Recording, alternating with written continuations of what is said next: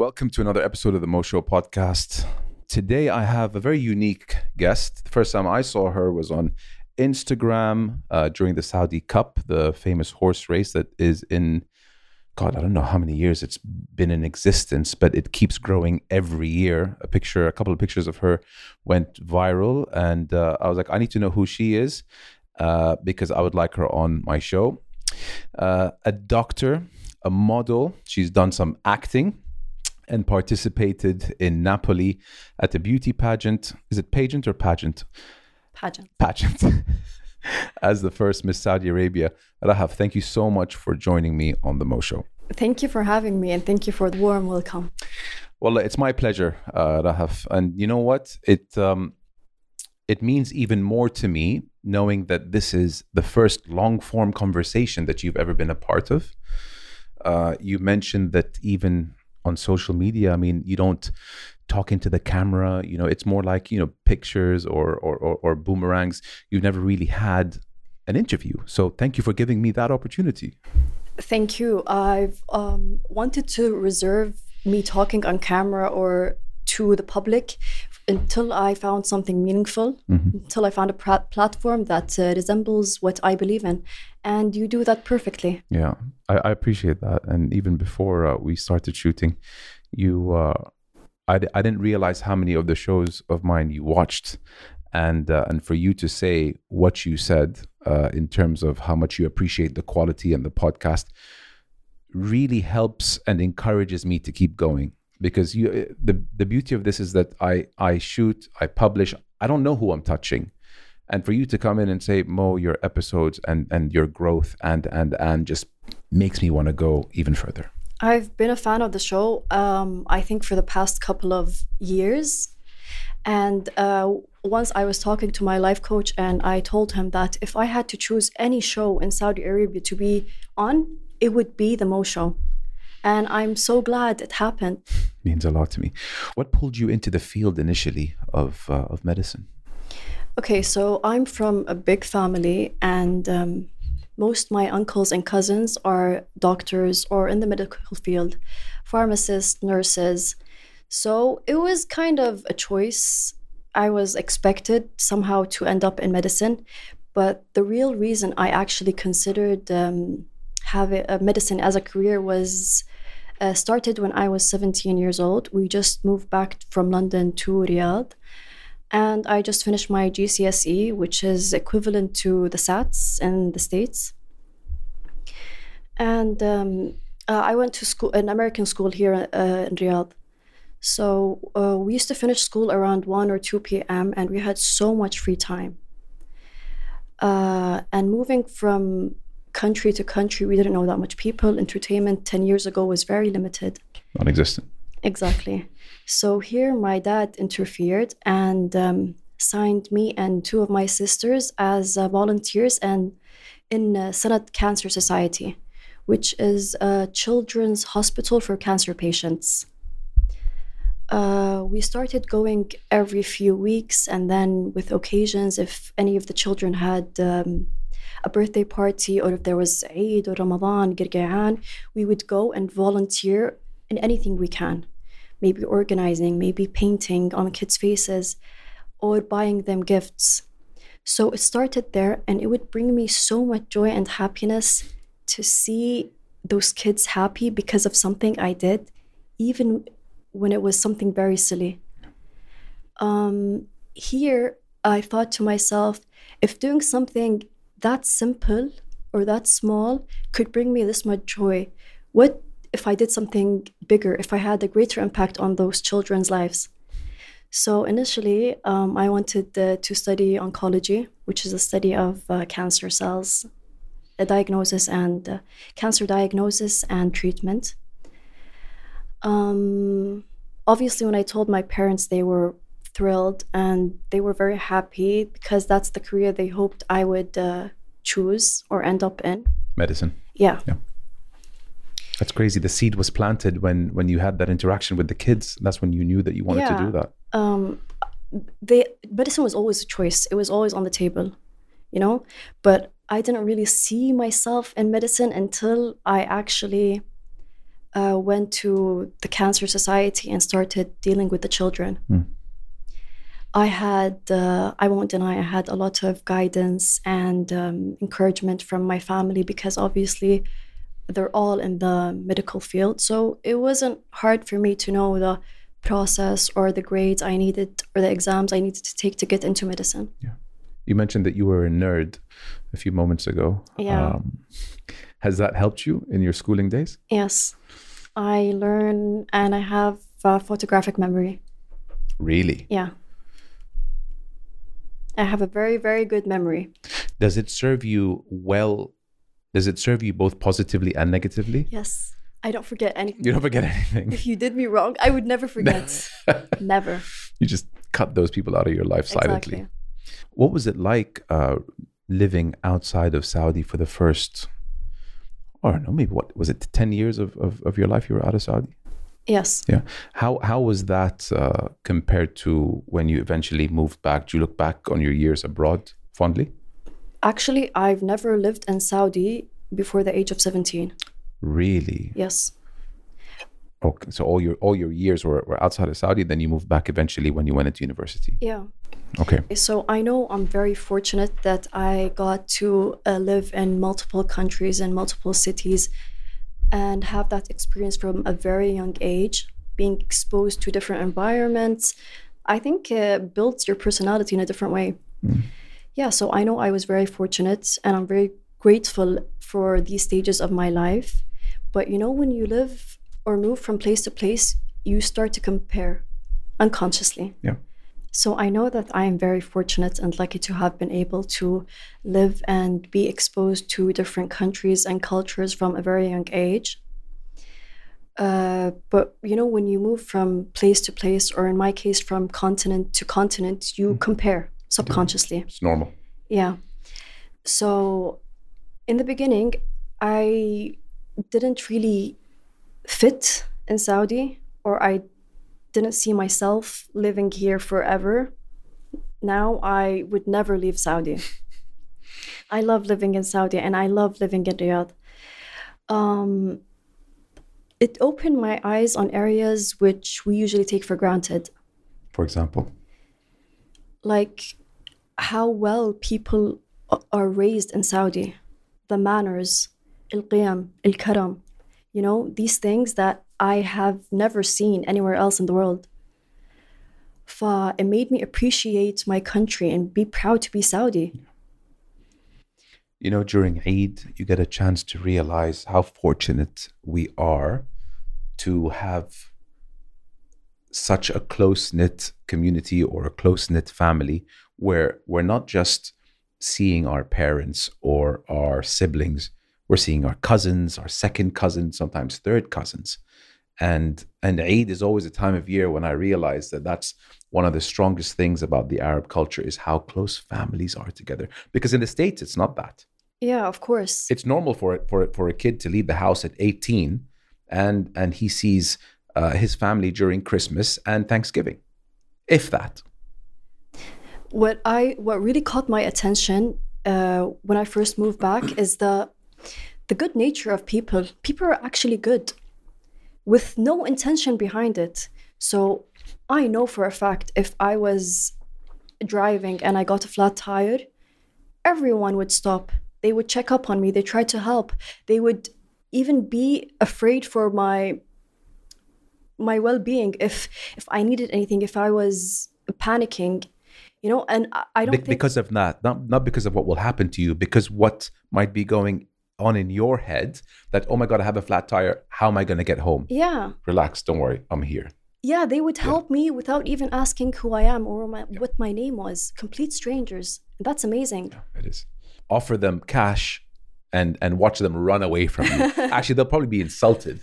If you say, here you go, thank you so much, you're probably better off not offering them anything. Exactly. But you're right. And I've said that a bunch of times on episodes, that our people have such good hearts and intentions, and we don't get credit for that.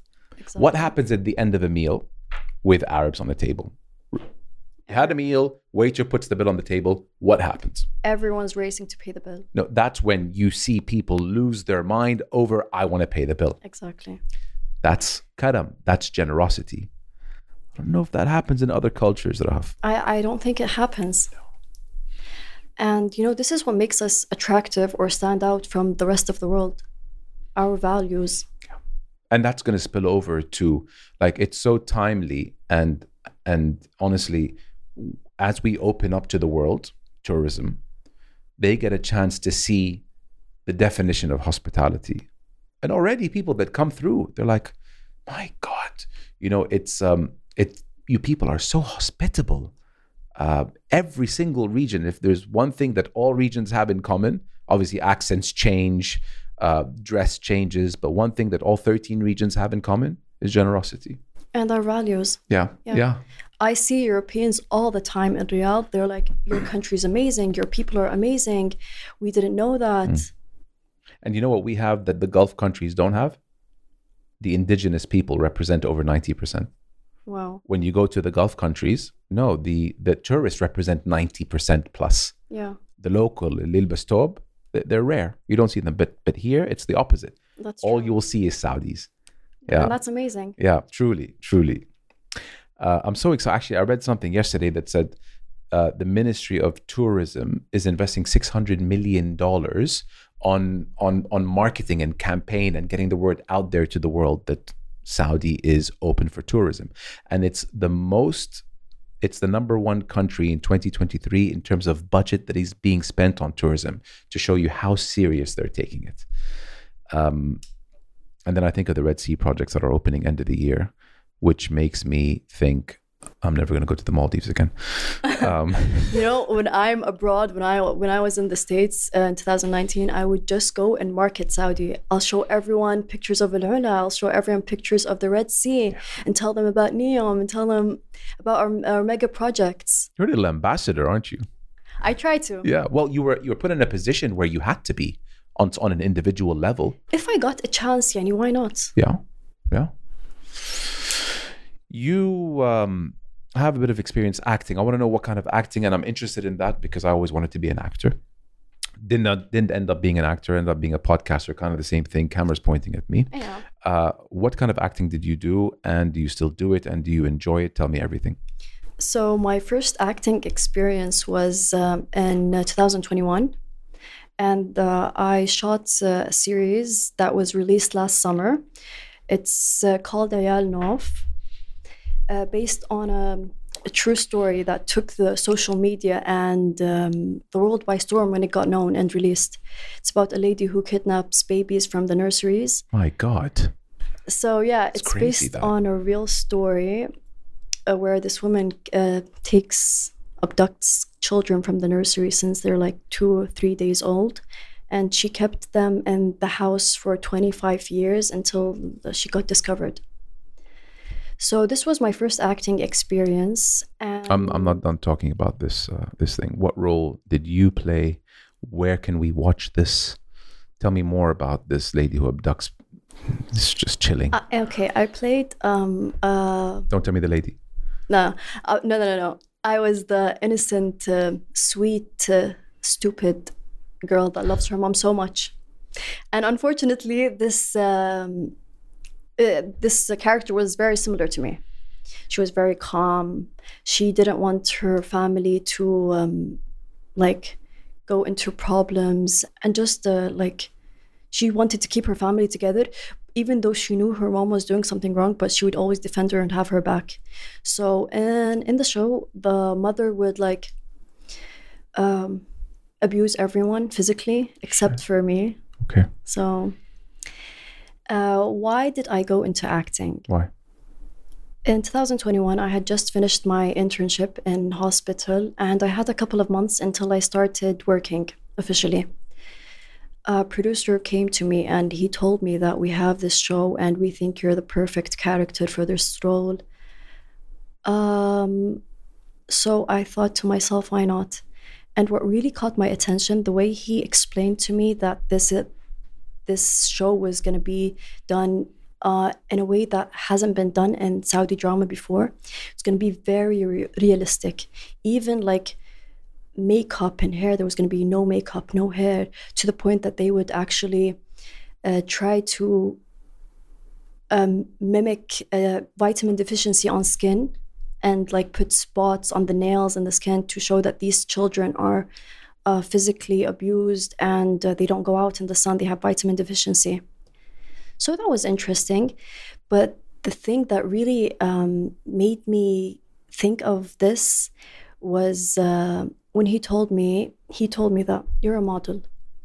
You get makeup and hair done by professionals. You get photographed in the best way with the best angle, best lighting. Everyone sees your pictures on Instagram. Wouldn't it be nice if you could show them another side of you? Show them that you have more to offer than just like posting pictures on Instagram. It's a light bulb right there. Yeah. So I said, yeah, I do have more to offer than just a pretty face on Instagram. I have more to offer. So maybe this could be a challenge. I did. It was a challenge for me on a personal and professional level. And I won't deny it wasn't easy for me to go on camera with no makeup, with messy hair, wearing like very terrible clothes. But it's good that you got uncomfortable though. Yeah, I got through it. And within like the second week of shooting, I was fine. Amazing. I'd see my hair like crazy and no makeup, and I'd wear like the worst outfits, and I was fine with that. Yeah. Would you consider doing, and have you done another one since? I'm actually going to start shooting next month, a leading role. It's going to be like a love story, but at the same time, it's going to discuss cultural issues or issues in our society. So that initial role got you this one? I would say so. Yeah? Typically how it works in the acting world. Yeah, like. I got a couple of offers after the show. That's amazing. And the show was actually nominated for Joy Awards, but unfortunately it didn't win. It didn't win, but you got nominated. Not me, the show itself. The show did, yeah. Yeah. Amazing. It was a surprise for all of us. Like all the leading roles were new faces. So, alhamdulillah. You know, it's just amazing to hear that a Saudi girl can have a job as an actor or actress, and it can be perceived as something that is totally fine. Because a decade ago, no. Ahad Kamil went through a lot. Yeah. Her words. It wasn't easy. And now it's an honorable, it's great, it's professional, it won't be met with raised eyebrows. Exactly. Awesome.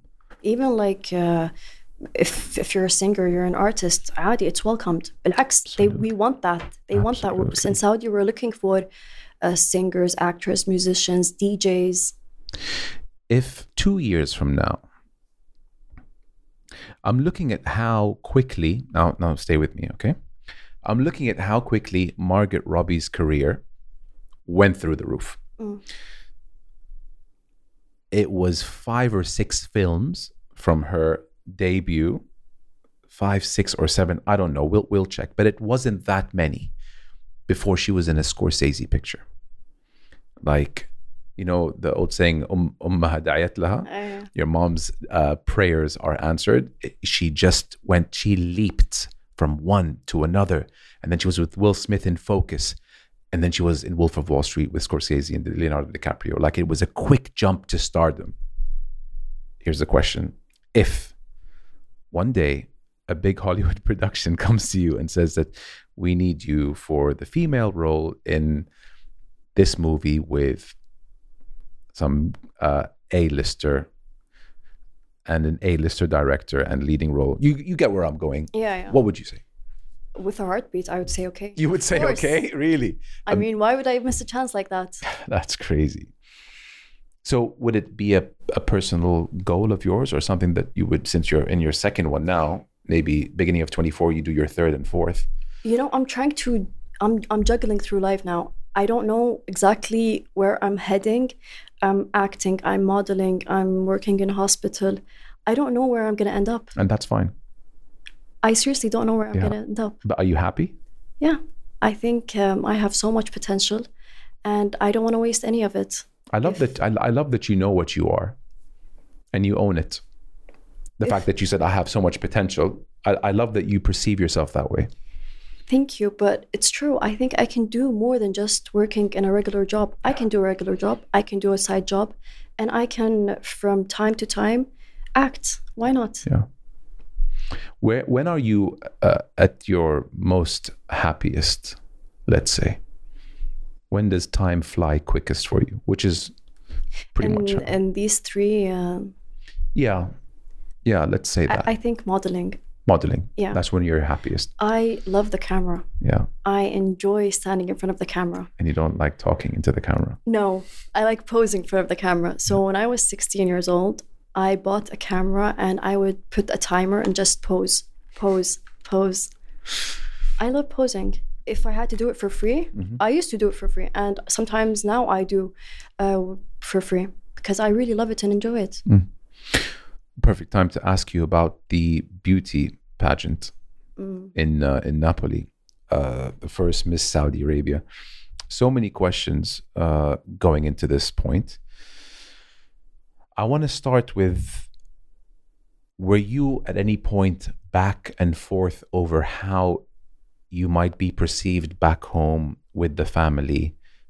Because there hasn't ever been a Miss Saudi Arabia, and that's a damn shame, because I think we have the most beautiful women in our country.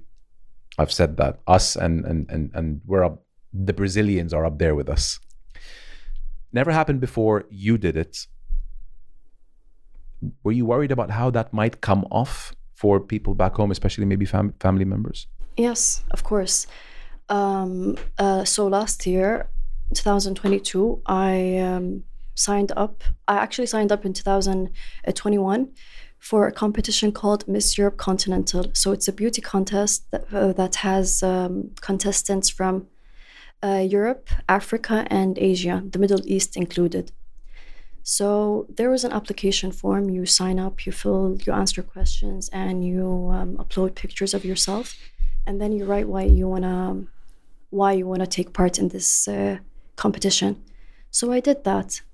They got back to me a couple of days later, and they said that they couldn't have me because me as a Saudi, I've never participated in any competition in the country or even on a regional level. So they don't accept people or contestants that don't have prior experience. That's some bullshit. Yeah. So then how does someone start? That's what I was saying. I wish someone paved the way for me so I could follow, but I had to do it myself. So the reasons that they couldn't accept me was, one, because I was Saudi and they've never had any contestants from Saudi. Two, because I had no prior experience. Also because I'm Saudi. I mean, it was like going around because you're Saudi. Yeah, catch 22. Yeah, so I used their words against them. Human rights, women's rights. And I sent them a couple of emails. We went back and forth, and they made sure I was telling the truth, that we don't have that type of competitions here in Saudi. And you are the first to want to explore this venture. Even more of a reason for them to welcome you with open arms. I think they were afraid.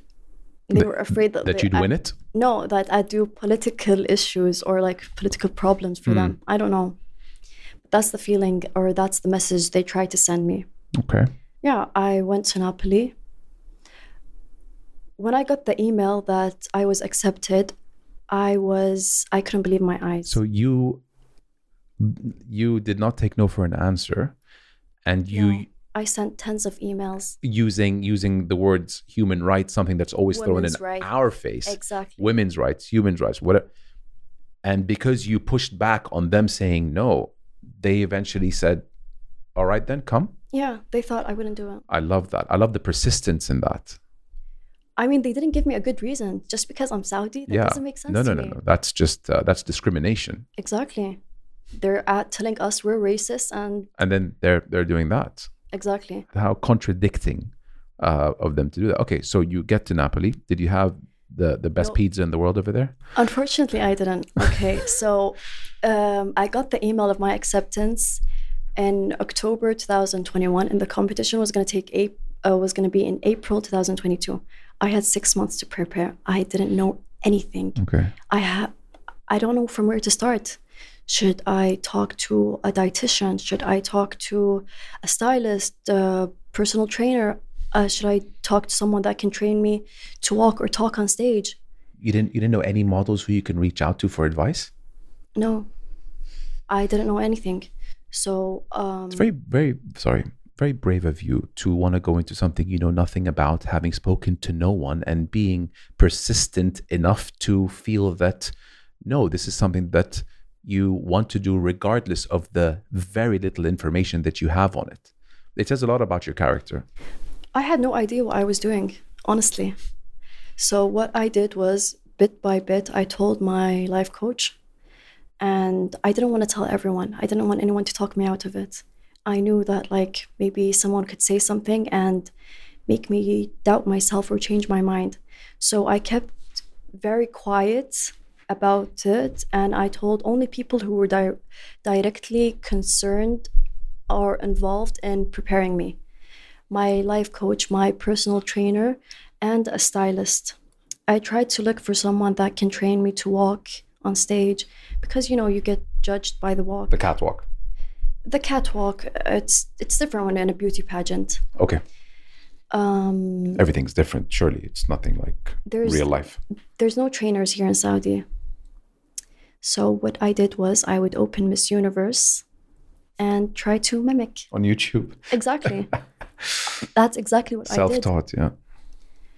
And bit by bit, obviously I was on a very strict diet. I had no carbs for like 2 months. Okay, sorry about the pizza question. Not easy, huh? Abadan, it's not easy. And having a very low carb diet makes you very stressed. I was very easily irritated. Anyone would say anything and I'd just like jump in their face. Anyway, the competition was last April. It was Ramadan. And I arrived to Rome, and then I took a train to Napoli. And when I arrived to Napoli, Napoli is a small city. It's not like any big city. Yep. So when I arrived to Napoli, I felt like I was this small, ambitious girl with big dreams. I was just looking around me. In Napoli, no one speaks English, unfortunately. And there are no taxis after 10 p.m. So I found myself in a city, alone, in Ramadan, and it was cold. I felt like I was in a movie from a scene. Like, I felt like this was one of the moments that changed me. Reality hit you. Yeah. Reality hit, exactly. So we had training for 2 weeks before the actual show day. I met the girls and everything, and I'm gonna be honest with you, the backstage or the reality behind that type of show isn't as glamorous as it may seem. I would have told you that. It's very toxic in many ways. So most of the girls didn't speak English, and even the people in charge, they barely spoke English. The first day we met with the sponsors and had a conference meeting. And then we would wake up every day at 7 a.m. and go to the bus and start the tourist sites. We had tourist sites and we had photo shoots, we had interviews, and we had rehearsals for the show. There were many things that I didn't like, but I didn't want to be the spoiled Saudi that was complaining about everything. Even though everyone was complaining, but I didn't complain at all. I didn't want anyone to say, we shouldn't have accepted her in the first place. You didn't want to give them ammunition. Exactly. Bravo. So I didn't like the hotel. I didn't like the food. I didn't like the way they were treating us. But I didn't say anything because, khalas, yani, I'm already here. There's nothing that can be done. Good attitude. We were forced to go on a diet. It wasn't an option. Our breakfast would be a cup of coffee and a diet biscuit only. And then for lunch, like 6 hours later, we would have 3 pieces of strawberry, half a lettuce, and 1 toast without the edges. Also, they were generous enough to give carbs. Yeah, exactly. But no edges. Dinner? Dinner would be the same as lunch, or maybe it would be... It was very horrible. Dinner, I remember once we had sweet corn with tuna and steamed rice, and it wasn't like a meal. It was like scattered rice, Yeah. Like it was barely there. It makes, I don't want to say, but it was just actually disgusting to look at. Yeah. Thanks for being honest about that and not keeping that in. How did your body react to that kind of nutritional program? I lost weight, which was a good thing. But in a not healthy way, I feel. No, it wasn't healthy.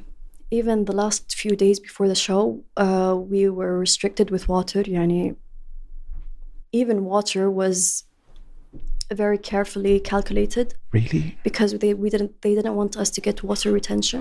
Okay. A few more things that I would like to mention, and I think it's very important that people know that beauty pageants in general don't depend on your physical appearance only. Beauty pageants measure your intellect, your education, your giving to the community, your talent, your personality, the way you communicate with the public or the audience, plus your physical appearance. So it measures many aspects that I don't think everyone is aware of that. So we always see, مثلا, Miss Universe, a girl that's less attractive wins than the most attractive. And why is that? It's because it's not only measured by physical appearance. And I think that's so important that everyone knows that beauty pageants aren't only about your physical appearance. They measure many aspects. Intellect. Education. I like the part of what you do for the community. Yeah. Because it's not all about looks, and life isn't all about looks. So it's like the only thing I liked about what you just said in terms of how they run their business is that we don't choose you based on your looks. A few other verticals go into that. Yeah. Yeah. So then how did they choose the day where the winner, like how was that experience like? So we have a couple of rounds. We were 70 girls from different countries. And the first part was a gown. And then the second part, I don't know if I should be mentioning this. It was a bikini part, but I didn't take part in the bikini. So I got less points.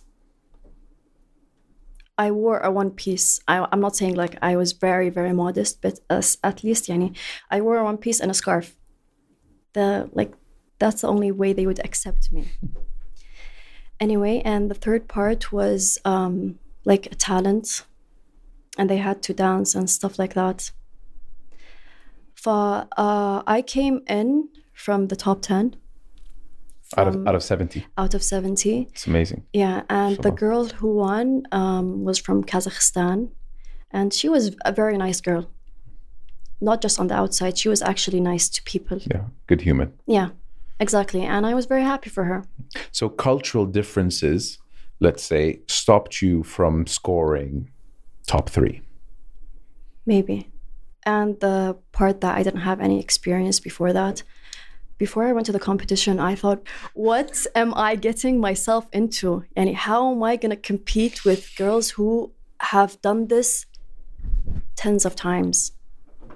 And I thought I was crazy. Would you do it again? You have experience now. Yeah, I want to take part in Miss Universe.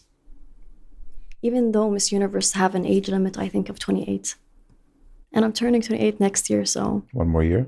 Really, after 28, you can't do Miss Universe? That's from what I read on their official website. I don't have to tell you this, but like, please go for it. You go in there with experience now.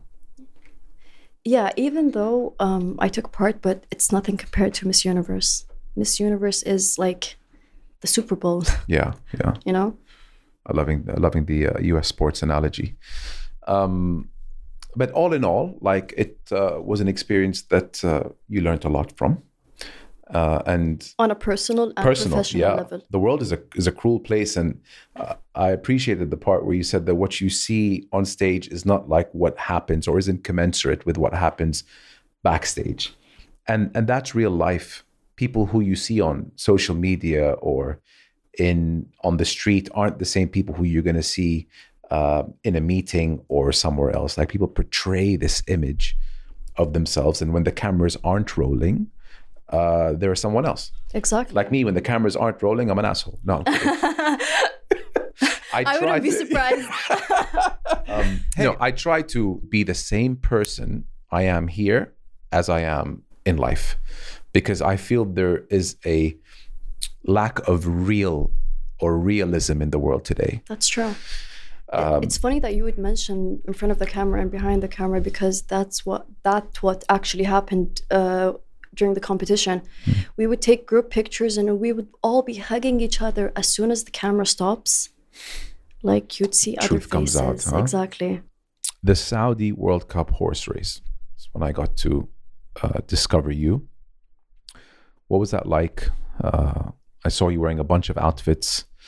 I was like, mashallah, this girl is clearly a model. She's beautiful. I want to know her story, and I want to know what that whole experience was like, because you look at the Saudi horse race or the Saudi World Cup, and it's more of a fashion show than anything horse related. Looking back, how was your experience in the whole bit? Thank you for saying that. That's very nice of you. So the Saudi Cup is a massive international horse race held at King Abdulaziz racetrack in Riyadh.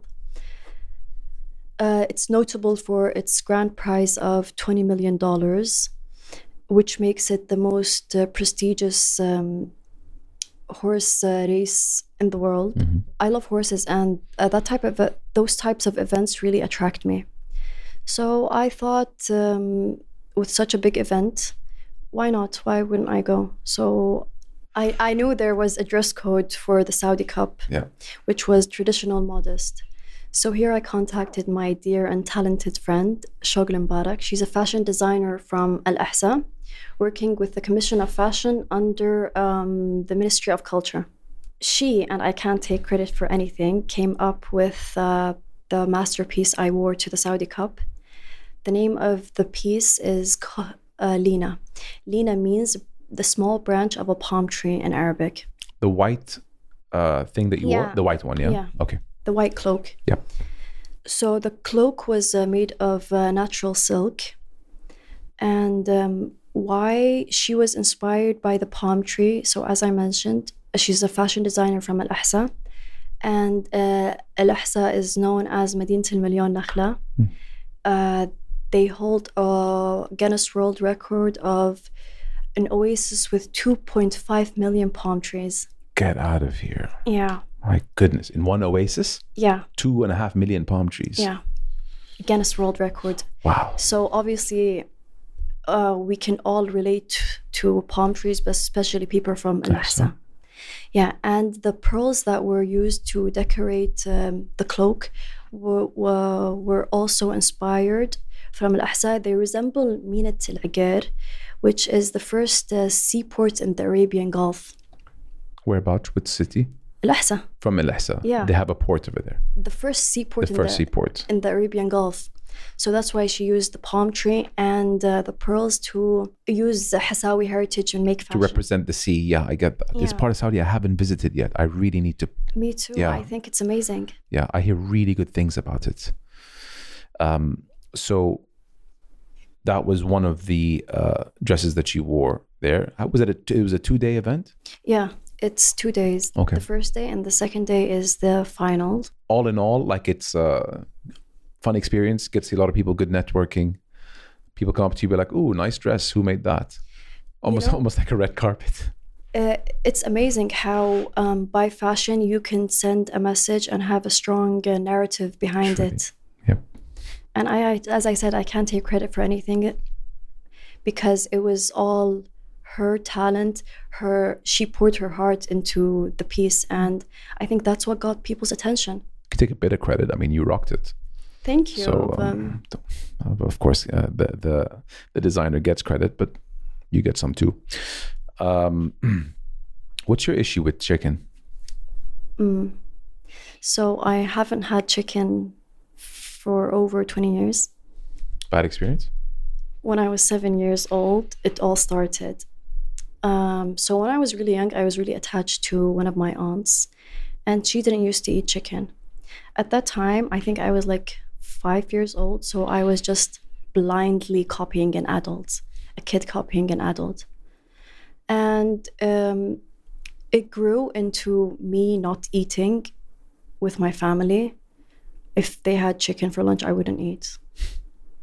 If we went to a restaurant and my aunt would order anything like meat or fish, I would do the same. I wouldn't eat chicken, no matter what. If I went, if I was starving, I wouldn't eat chicken.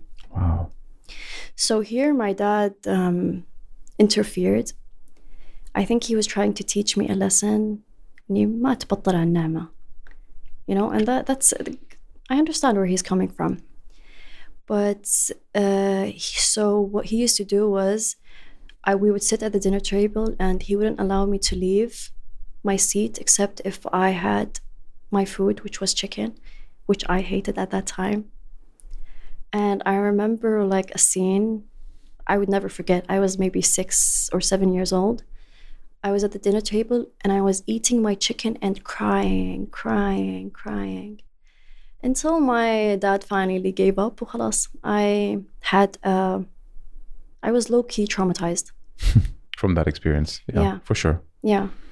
But you know, with time, like a few years ago, I tried to eat chicken. I just couldn't accept it. My body wouldn't accept it. I don't like it. I don't like the way it tastes, the way it smells. Got it. These trial bake. You know what? And now I think that I don't eat chicken is a blessing.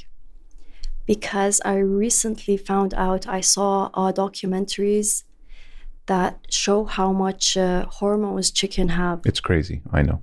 Especially masculine hormones like testosterone. Mm-hmm. And it affects us all, especially women. It increases facial hair. It produces acne. It messes up your hormones. With men too, it messes up their chemical composition with all the hormones that they do, and especially with the fried products, the fried chicken companies, they're known to be injected with hormones to death. If you had to eat chicken, eat local. Yeah. What about meat? Alhamdulillah, I eat everything except for chicken. Okay, got it. So my dad made his point. Yeah. What advice are you glad that you never listened to, away from chicken, from all the advice that you've gotten from people throughout your life? You know, what's something that you're like, thank God I didn't listen to that specific one? It's nothing specific. Advice from average people. Average people will give you average advice.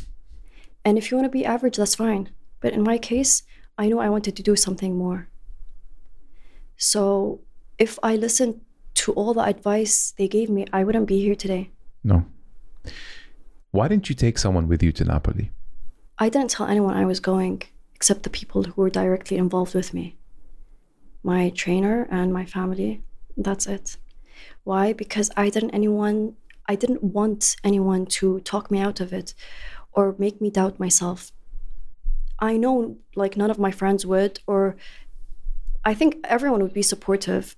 And at the end, when I did go, everyone was very, very supportive and they were very happy for me. But I just didn't want to take the risk of someone making me doubt myself. I couldn't handle that pressure at the time. It was an energy thing as well, right? Exactly. Even if they didn't say it and I felt that they had doubts about me, I just didn't want to take the risk. You got on a plane, you went to Rome, you took a train to Napoli all by yourself. You get there, you're saying it's cold, they don't speak English. You're trying to figure out where to go to. You're in a place that is far from what you imagined it to be. And you had no support system. No. And then I discovered that the mafia originally are from Napoli, which made me not leave my hotel. No comment there. Moving on to the next one. What about with social media? Did you ever have any advice from family members, friends saying, we need more of you on social media, we need less of you on social media? What's your relationship with all that? So my parents, especially that I studied medicine and I'm a doctor, used to think that social media isn't my place. They thought social media was a downgrade from a doctor to someone on social media. I don't think it's only in Saudi. I think it's anywhere in the world. If anyone was in the medical field and they tried to shift, they would get attacked or redirected back to medicine, because medicine is a very noble career. Agree. And everyone respects it, unlike social media. Do you think it's either or? No. I think I can, even if social media was a really bad place, I could use some of it to my advantage at least. Yeah, definitely. Spread the word. Yeah. I think it's a great tool if used correctly. Of course. I don't think it's a great tool when you start comparing yourself with others. It's the quickest way to be unhappy. My parents compared my two paths with each other, like doctor, social media, and obviously doctor always won. That's why they didn't see that was the place for me. Mm-hmm. And I understand completely. And I know they say that out of love, because they have my best interest at heart. But maybe they don't see the dreams I have. It's such a big point and a huge talking point with society, parents with children, children with parents, whereby you have parents who want their child to be X, but child doesn't want to be X. Child wants to be Y. I don't want to be a lawyer. I don't want to be a doctor. I actually want to be a football player. Parents don't want that. Yeah, this is back to my point, taking advice from average people. The advice usually comes from people who love you and care about you. That's true.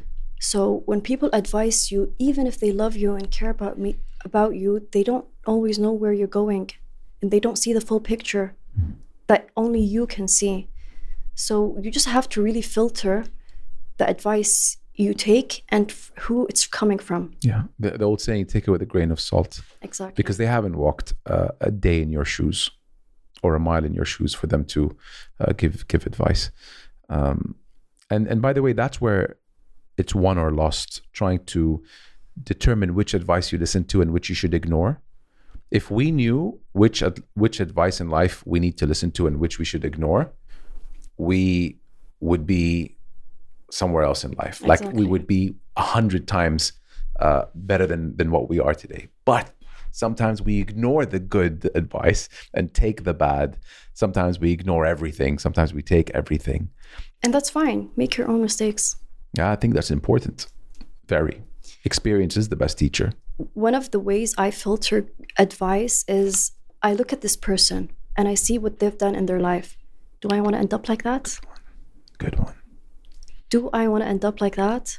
If I don't, why would I take your advice? Yeah. If I took your advice, I would end up like you. Yeah. Some people, like, their failures in life, and they would just tell you, do that, don't do that. Projecting it on you. Exactly. You know? So if it was good advice, why don't you take it? Exactly. I want to take advice from winners. Exactly. Schooling system, it's like the only system in the world that hasn't changed in 200 years. It bothers me that my son goes into a system now that hasn't changed. Do you know that schooling system started as factory workers? Really? Yeah. In the beginning, they were training factory workers to go, I think they were training people to go to factories to work because, like, I think 300 years ago, that's what... The Industrial Revolution. Yeah. Yes. Yeah. So we are in school trained the same way they used to train factory workers 300 years ago. Yeah, it's so dated. It's so dated. The banking system has changed. The medicine field has changed. Work, offices, I think the global average of people who now work from home went from 5 to 15 because of COVID, a 10% globally. The schooling system hasn't changed. Within 2 years. Yeah, within 2 years. Like it's an insane stat. But I have to be honest. What in life stresses you the most? Wasting time. Time. Wasting time is wasting life. Time is so precious, and we often take that for granted. You know, if an hour or a day goes by, khalas, there's no way back. You can't get it back. So wasting time, wasting potential stresses me out when I think about it. That's why I would never waste time with people or go to places that I don't like, socialize, events. Wasting time is the worst thing that you can do. You guard your time. Time really is money. It's a currency. It's the world's #1 global currency. You know, it's even more important than money, because you can lose money and gain money. That's you true. can't gain time back. No, you don't. With Prince Abdulaziz, when he came on, because he's a former race car driver. In race car, you are first or last subject to your timing on the track. Yeah. So I asked him, what's your biggest challenge in life? Where your challenge is, and his first reference was time, managing his time. It's everything. He literally said time, and then he said nothing for 5 seconds. I was like, wow, that's powerful. It's like managing my time is the biggest challenge. And just further to your point, something that I think of from time to time is like, imagine if someone who has passed away was given one more day on earth. It's deep, I know, it's insane. But if that one person was given one day on earth, what would he do with that day? And when I thought of that in my mind, I'm like, I never want to waste a day. If I'm having a bad day, it doesn't mean it needs to continue to be a bad day till tomorrow. What's your relationship like with the word love, and how do you define it deep down? I think love is the greatest feeling on earth. It's amazing, and I think the best or greatest love is the love that makes you a better person, that makes you better not because someone told you to, not because someone is teaching you or guiding you to be a better person, because you do that for yourself and for them. Unconditional love. Is there enough of it in the world? No. It's almost, you get the feeling like in the last 50 years, it has decreased. There's just more cruelty in the world. Yeah. Love is toxic now. That's the most common love, unfortunately. When you look back at your parents, I wanted to ask this question earlier, and then we got sidetracked, which is fine. But speaking of love, appropriate place to enter how your relationship is like with your parents. So when you look back at how your mom raised you in your childhood, how would you define your mom, or like what word comes to mind when you think of your mother? I think my mother is the strongest woman in the world. She really is. Is there an example you can share? I mean, she got married when she was 19. By the time she was 29, she had 7 kids. And MashaAllah. she raised us all on her own between the States and London. And she raised us well. 7 kids in 10 years? Yeah. While moving 3 countries? 3 continents. Rahaf, that's a story. Can she come on my podcast? That's a story in its own. She's a fan of your podcast. Really? Actually. I'm so touched by that. MashaAllah alayha. I don't think they make them like that anymore. I don't. I mean, like, I'm 27 years old and I can't even take care of a cat. Seriously, like, how did she take care of 7 kids? And at your alone? age now, she had 6 kids at the age of 27. MashaAllah. Really? No, like, I'm not just saying that. They don't make them like that anymore. I know. I'm telling you, I can't even like take care of a cat. How could she take care of 7 kids alone in a foreign country with no help, with no family? That's crazy, insane. With no help. Mothers are strong. They are strong. Mothers are strong, even, but by yesterday's standards, they were a different breed. Yeah. Father, what word comes to mind when you think of him? A warrior. He's a warrior. He fought so many battles on his own. He was an orphan from a very young age. Oh, wow. And let's say he didn't have the best circumstances, and he didn't give up. He studied and left his family from, I think he started working when he was 10 years old. And he left his family by the age of 16 and moved abroad to study university, but still didn't give up. He also studied his master's in the States, and then a PhD in London, and then another PhD in Scotland. It wasn't easy for him. It wasn't easy for him. So every time I complain about life, I look back and think, oh, I'm being too spoiled. I mean, look what my dad or mom went through to get to where I am. They had to fight bigger battles. Perspective. Yeah. When you put things into perspective, you realize that 9 times out of 10, we have nothing to complain about. Exactly. Would you say he's the person who you look up to most? Yes. When I was really young, and we would write about our role models, essays, I would always write about him. Amazing. Does he watch my podcast? He will. He will. Now he will after this. He will. Yeah. Amazing. Okay, 27 years old. One day, inshallah, you will find someone who you would like to marry. What are the 3 things that you specifically look for in a partner? Okay, I'm going to be honest with you. I'm going to tell you something I don't really like talking about, especially to men. I have a list of, let's say, around 35 traits I want in my future partner. 35 traits? Yeah. Some of them are very silly, like I want him to love animals, to love traveling. But some of them are very that means something core to you. Values. Yeah. All right. Go through the list. Let's go. Number 1. No. But if I had to narrow it down to 3 traits, I would choose a man of values. And so many things lie under values. He has values. Fear of God.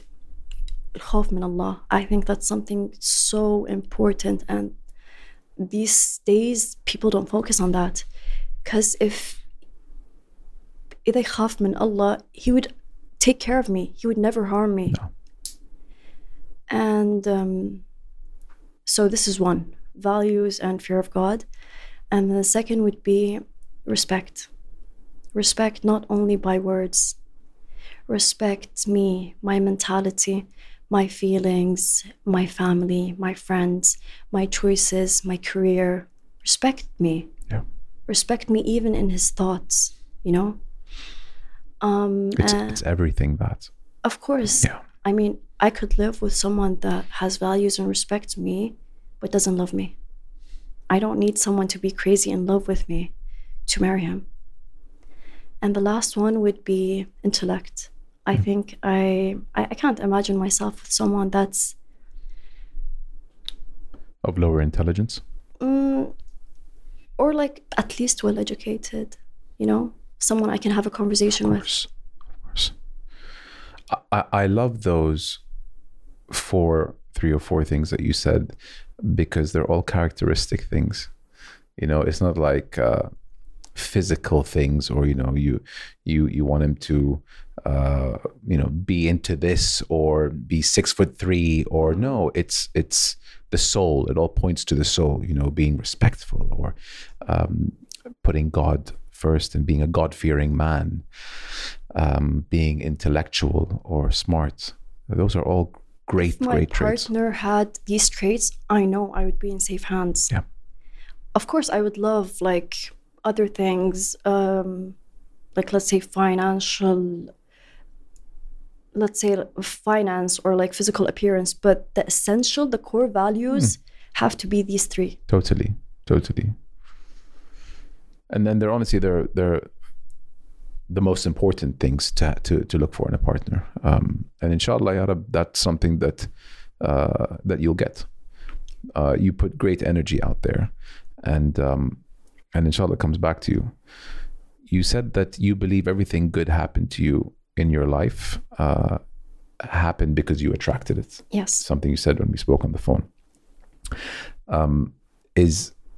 Is that life's secret, would you say, to be happy, that you put that good energy out there and then it comes back? I think that's one of life's secrets. I believe everything good is coming my way. And when you have a mentality like that and you're that optimistic, what could go wrong? And alhamdulillah, everything good comes my way. Even when the setbacks or defeats come my way, I know it's good for a good reason. I truly believe in that you attract everything in your life. So I attracted being here. I watched your show. I loved your show, and I imagined myself being on your show before actually coming here. Did you know that? No, I didn't. It's funny that I reached out to you. Yeah. You attract everything into your life. And I'm not saying that in a spiritual...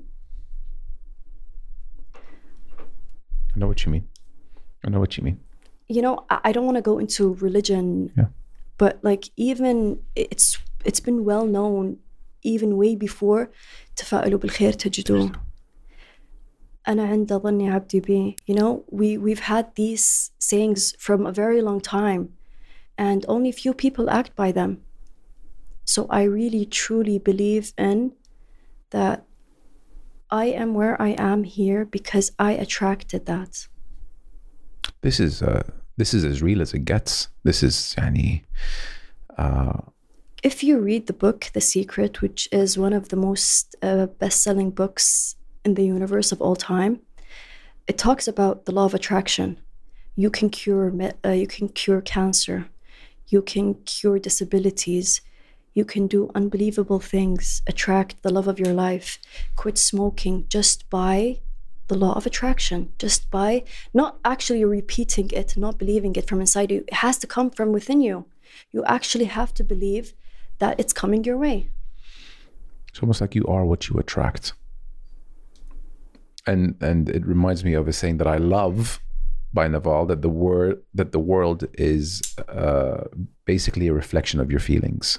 If you leave the house in the morning and you have a good attitude, then good things happen. But if you're sulking and cussing, then that's all you're going to see. Yeah, like imagine if someone had a bad attitude towards his life and he was like, Khalas, I'm going to die. I don't want to do anything. How do you think his life is going to be? Is it going to be good? Okay. No. There was a study in Japan where there were scientists who would talk positively towards rice. And in another room, scientists talking negatively towards rice. You're the worst rice, you stink, you're not even white, and then we love you, rice, you're the best. Yeah. But the rice that was spoken to positively stayed fresh. And in a day or two, the one that was spoken to negatively had maggots and all the disgusting things that were in it. From the power of positivity and... Power of word. Of word. But isn't that just insane? You know, there's something I always think of. Even when Allah created this world or created humans, He said, kun fayakun. Why didn't He blink an eye or point or do something or just think of it? Why did He say it? Why was it said? Just to demonstrate the power of word. I love that. Kun fayakun. I need to use that more often. What a great... power of word. Yeah, it really... For those who don't believe in this kind of thing, but... They don't have to.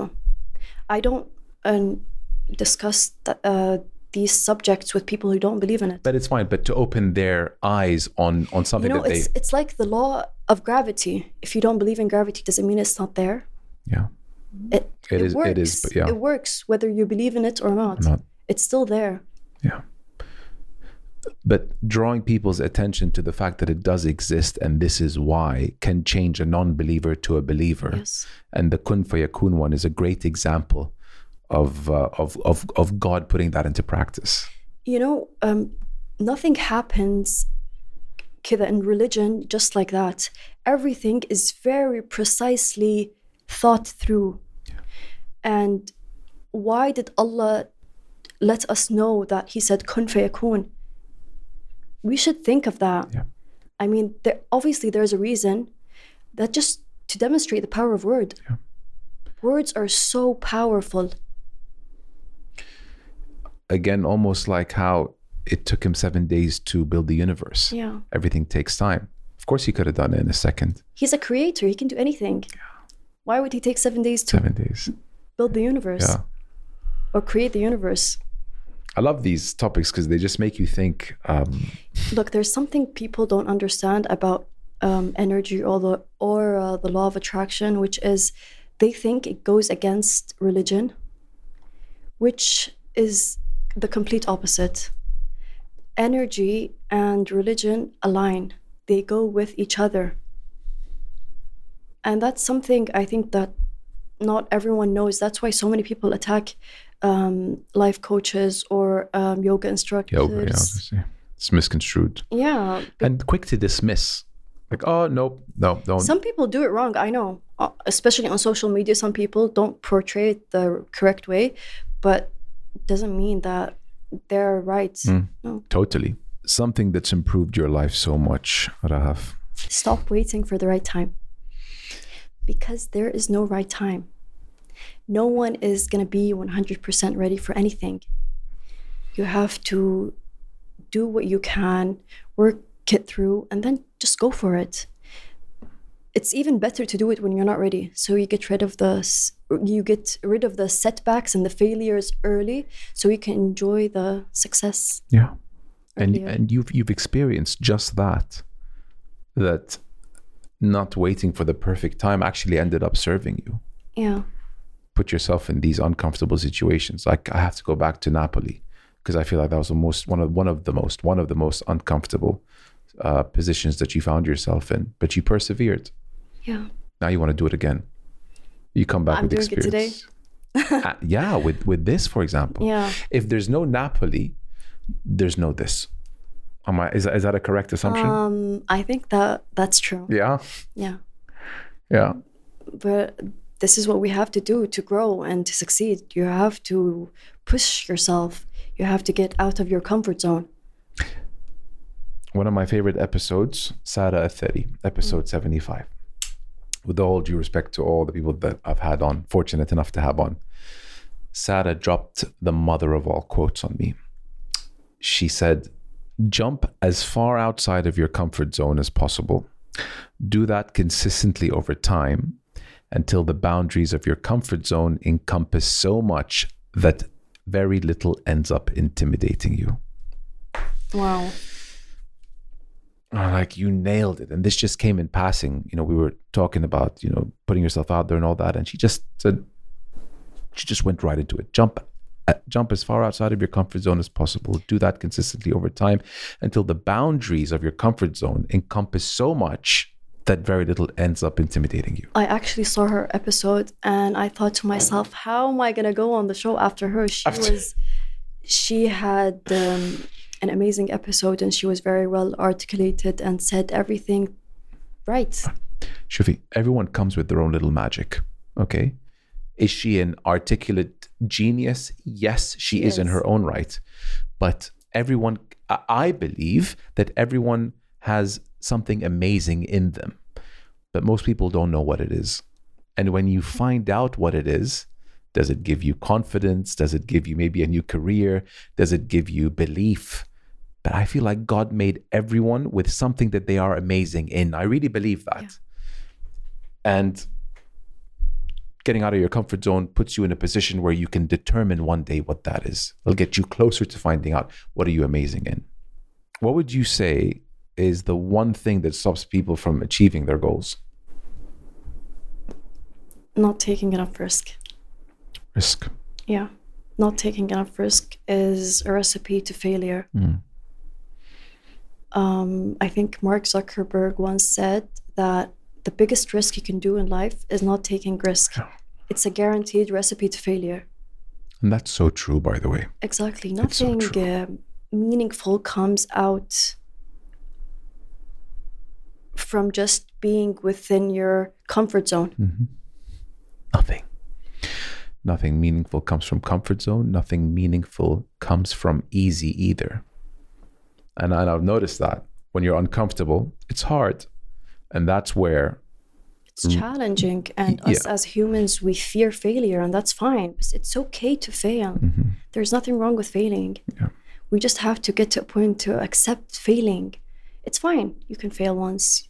After you fail, you're a step closer to success or your goals or your dreams. Failure has a wrong reputation. It's a sign that I wish it's reputation, and I wish people perceived it as a sign of that you're trying, and look at it as a process of elimination. Okay, that didn't work for me. No problem. Let me adjust it and try something else now. Since we know that didn't work, I'll come at it from a different angle. I think this is like the light bulb. When they first discovered it, it was after 1,001 tries. So he failed 1,000 times until they discovered electricity. Until he got that. Edison, right? Was it? The guy who, Thomas Edison. I just made up that name. I wanted to look smart. No, I'm kidding. I think it is. I think it is Edison. When I asked you what stresses you out, you said wasting time, and what an answer that is.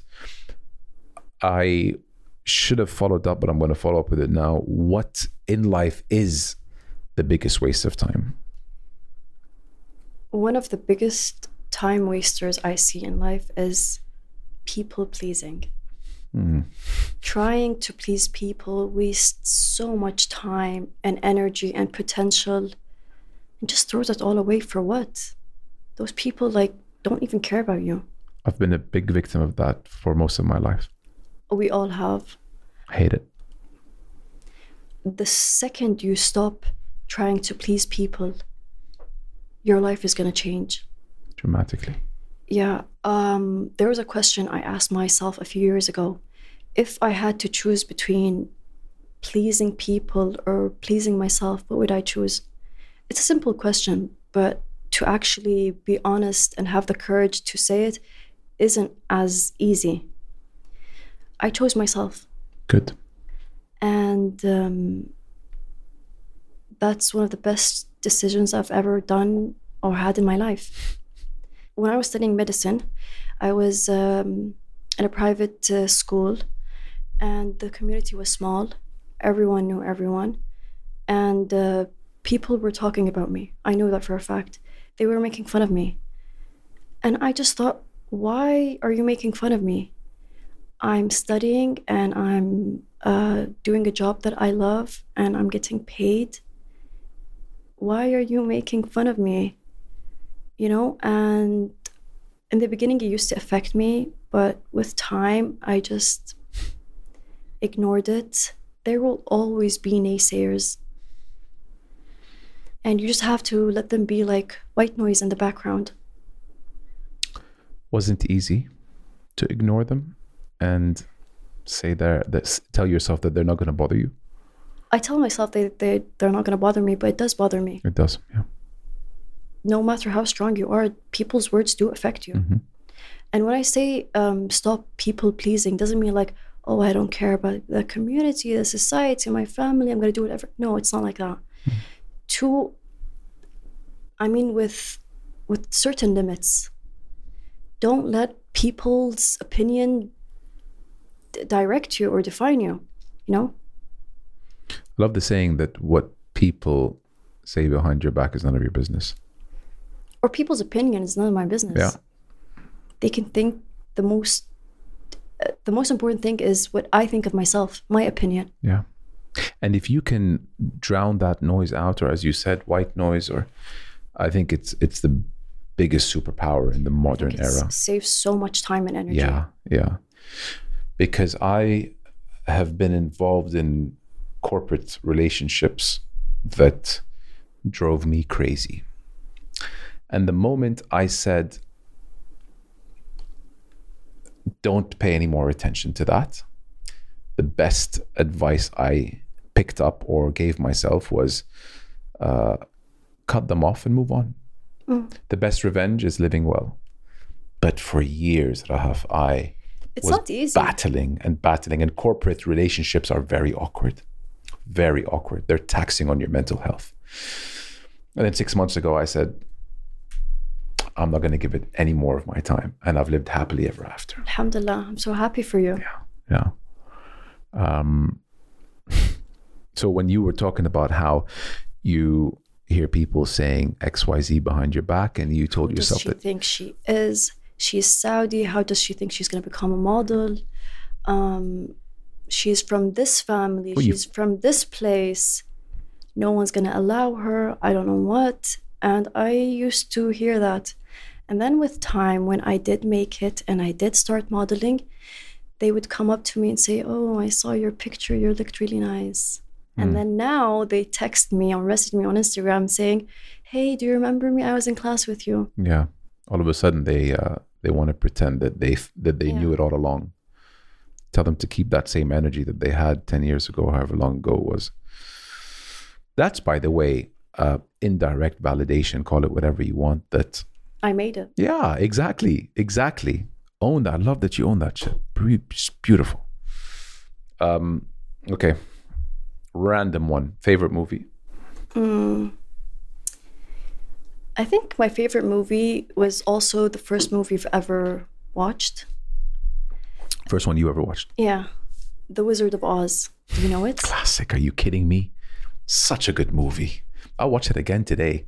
I've probably seen it 50 times. It's amazing, especially when children watch it, because there's a moral behind it.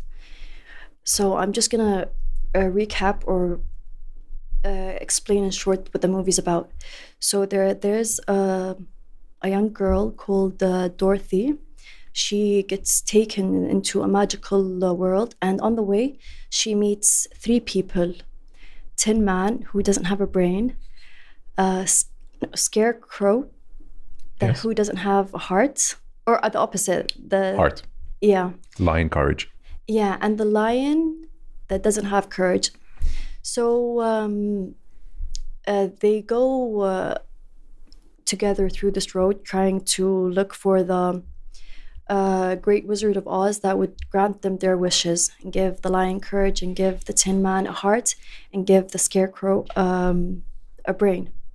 When they reach the Wizard of Oz, he tells them and gives them tokens that what they're looking for is already within them. They just had to believe it. Yeah, it's a great moral of the story. It's very good for children to watch too. Yeah, truly. Do you know, if I was to ask you to guess how old the movie is, how many years would you give it? I know it's really old. I think like 70. 90. Wow. Came out in 39. Wow. Right? Like, I didn't know movies were made like that in 39. Is it black and white? Because I saw it colored. No, it eventually goes color. Sorry. Yeah, well... they color it, I think. Yeah. I mean, I think when you eventually see the yellow brick road, it goes into... You see the yellow brick road being yellow, and then Emerald City, you see that. But just shy of 90 years, it's crazy. And still, until this day, it's one of the best movies in history. It is. Of all time. And then they digitally remastered it, so you can watch it now in proper HD. And they've done that with a few movies. Jaws, I think, was one of them, and these classic ones, Terminator, where they make it on the pretty much HD or 4K today. That's something I want to watch again. Thank you for bringing that movie to my attention. On IMDb, which is the app I go to before I watch any movie so I don't waste my time. And if you don't do this, get on it. 8.1 out of 10, which is very, very, very high. Finish the sentence, Rahaf. I feel most alive when I give back.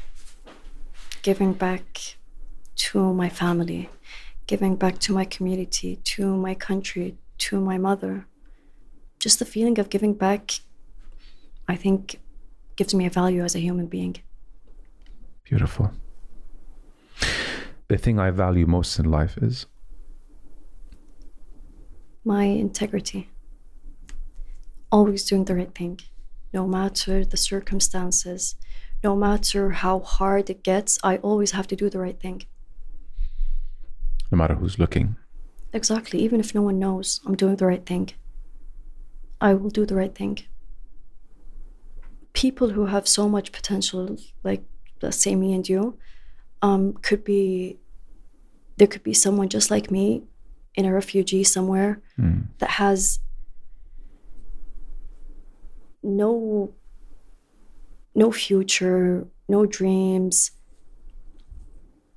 I don't know, this just makes me cry that I was so fortunate enough to be able to have been educated and raised in a good family and have all the blessings I have in my life, where someone she could be prettier than me, smarter than me, have more potential, more hardworking than me, but her circumstances did her injustice and she's somewhere being raped or abused.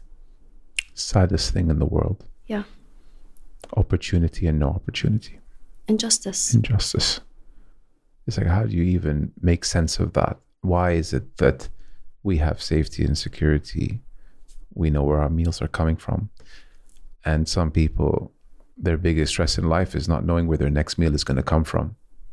Yeah. It's you sit there and you think, I'm never going to complain about anything again in my life. That's something to think about next time I'm having a bad day. Huh. I wish I knew this when I was younger. Adults don't even know what they're doing. Damn right. So it's okay to stumble and don't know what you're doing or where you're going exactly. Just go for it and make mistakes and take risks. It's okay. It's fine. No one knows what they're doing exactly. Even if you take calculated risks and opportunities, you're still at the risk of failure, you know. And I just thought, looking up to adults, that they knew how their life was going to turn out and they had everything already planned. So like 15 years ago, if you asked me where would you be at 27, I would tell you probably I'm married with kids, a stable job. And look at me now, I'm 27, still stumbling and searching for myself. But happy. Alhamdulillah. Can never complain. I saw an Instagram post 2 weeks ago saying, let your child make mistakes. And my wife and I realized that when a mistake happens, we're quick to correct and no, you need to be more careful. Then we said, actually, she told me, she sent it to me. She's like, Mo, he needs to make mistakes. Yeah. Let him make mistakes. That was no problem. Yeah, that's fine. But to say, not that we said that, but to live life trying to prevent your child from making a mistake is not the way to go through life. You learn from that mistake. Of course. Mistake is proof of trying. Grow. Totally. I want to be remembered as a kind heart. I know it's so simple, but if I would disappear tomorrow, I want everyone to remember me that she had a kind heart. She was a giver.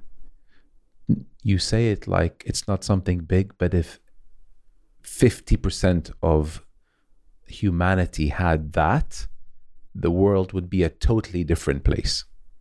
So it's huge if you saying a kind heart. The depth of it is huge. The depth of it. Exactly.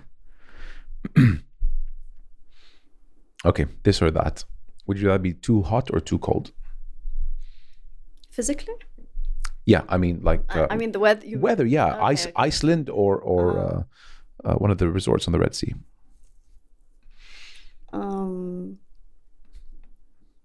No, this is a hard... okay, wait. Then I'll put it for you in a different way. Okay. But I need the answers to be quick, okay? It was a slow start. Okay. Yeah. Skiing, holiday, or beach resort? Beach. Fly or drive? Fly. Still or sparkling water? Still. Aisle seat or window? Window. Phone call or text? Phone call. Ooh. Introvert or extrovert? Introvert. Book or movie? Movie. Would you rather live in the city or the suburbs? City. Give it a few years. Meat or chicken? That was a joke. After everything I told you. Yeah. After the trauma. My humor is so bad. I'm so sorry. Pancakes or waffles? Pancakes. Spicy or non-spicy? Spicy. Comedy or horror? Comedy. Brad Pitt or Leonardo? Leonardo. That came from the heart. Go out or Netflix and chill? Go out. Feared or loved? Loved. 90s or modern era?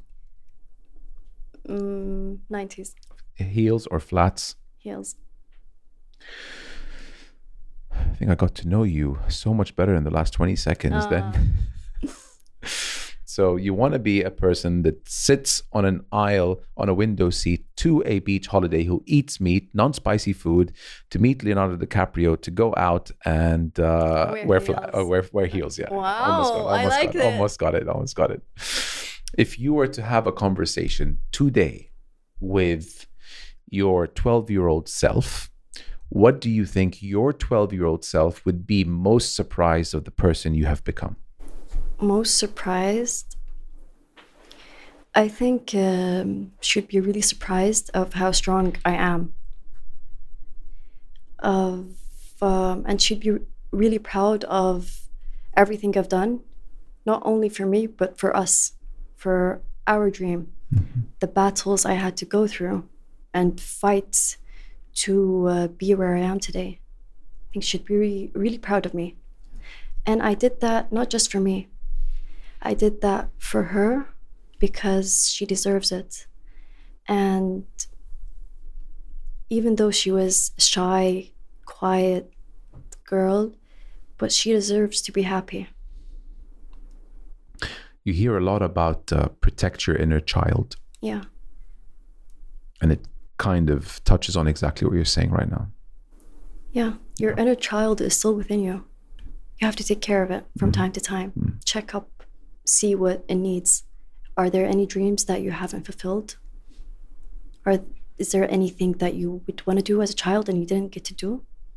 You should do it. Do you keep a journal? Is that something you do part of your daily routine? No, but I'm planning to keep a gratitude journal. What does a day look like for you? Typical time you up? I'm up, let's say, by 8 in the morning. I go to hospital. I finish by 3 or 4 p.m. And then it depends. Sometimes I have photo shoots. Sometimes I don't. Sometimes I do yoga. Sometimes I have piano classes. Sometimes I just sit with my family. Piano classes. Yeah. Interesting. I knew something was going to come up that we didn't discuss. I took already 24 piano classes, and I can't say I'm that good. It's okay. It's good for the soul, though. Yeah. That creative part of the brain. I heard that learning the piano can make you good at math. Yeah. I can see that. Yeah. It works the creative side of your brain, and music is important. And I appreciate actually how serious Ministry of Culture now is taking music with. It's amazing how everything is becoming very accessible. Accessible. That's the word. Yeah. Dinner or coffee with anyone, dead or alive, who would you choose? Take your time.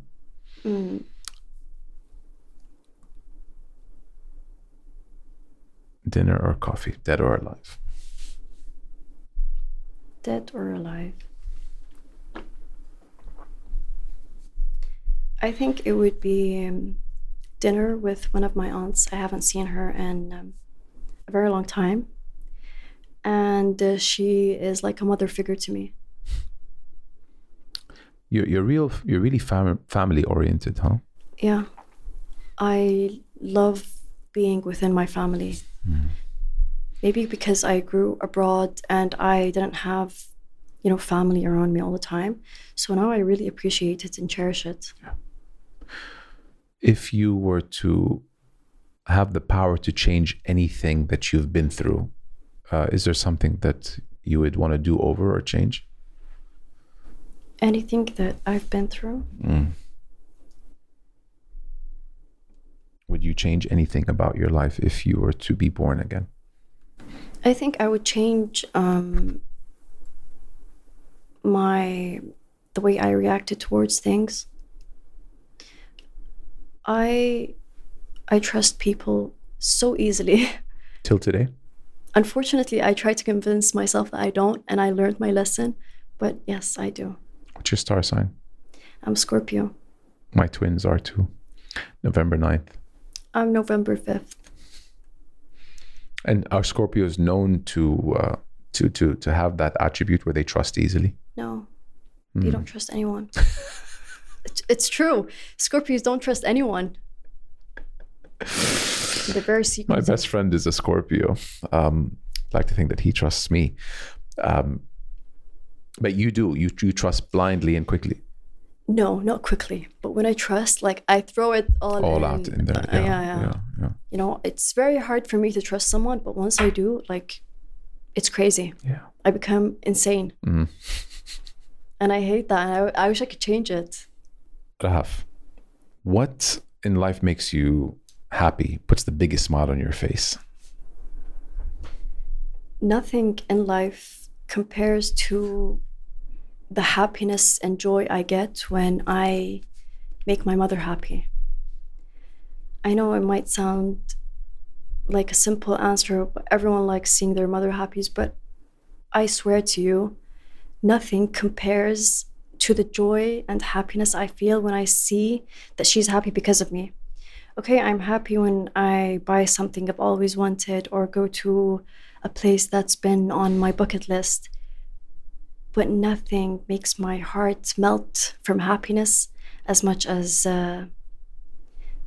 seeing her happy because of something I did. And sometimes it could be so simple. Sometimes she just needs someone that listens to her, you know? Do you take her out to meals? You guys like? All the time. Yeah. I spend now every weekend with her. And, you know, that's something my 12-year-old would be very surprised because I wasn't very close to her growing up as a child or a teenager. Let's just say after COVID, we became friends, like best friends. Wow, how about that? Yeah. She would just call me and say, "Yeah, Rahaf, come home. Let's go have dinner somewhere. I feel like going out." Would you say you're her favorite? To be honest, I am.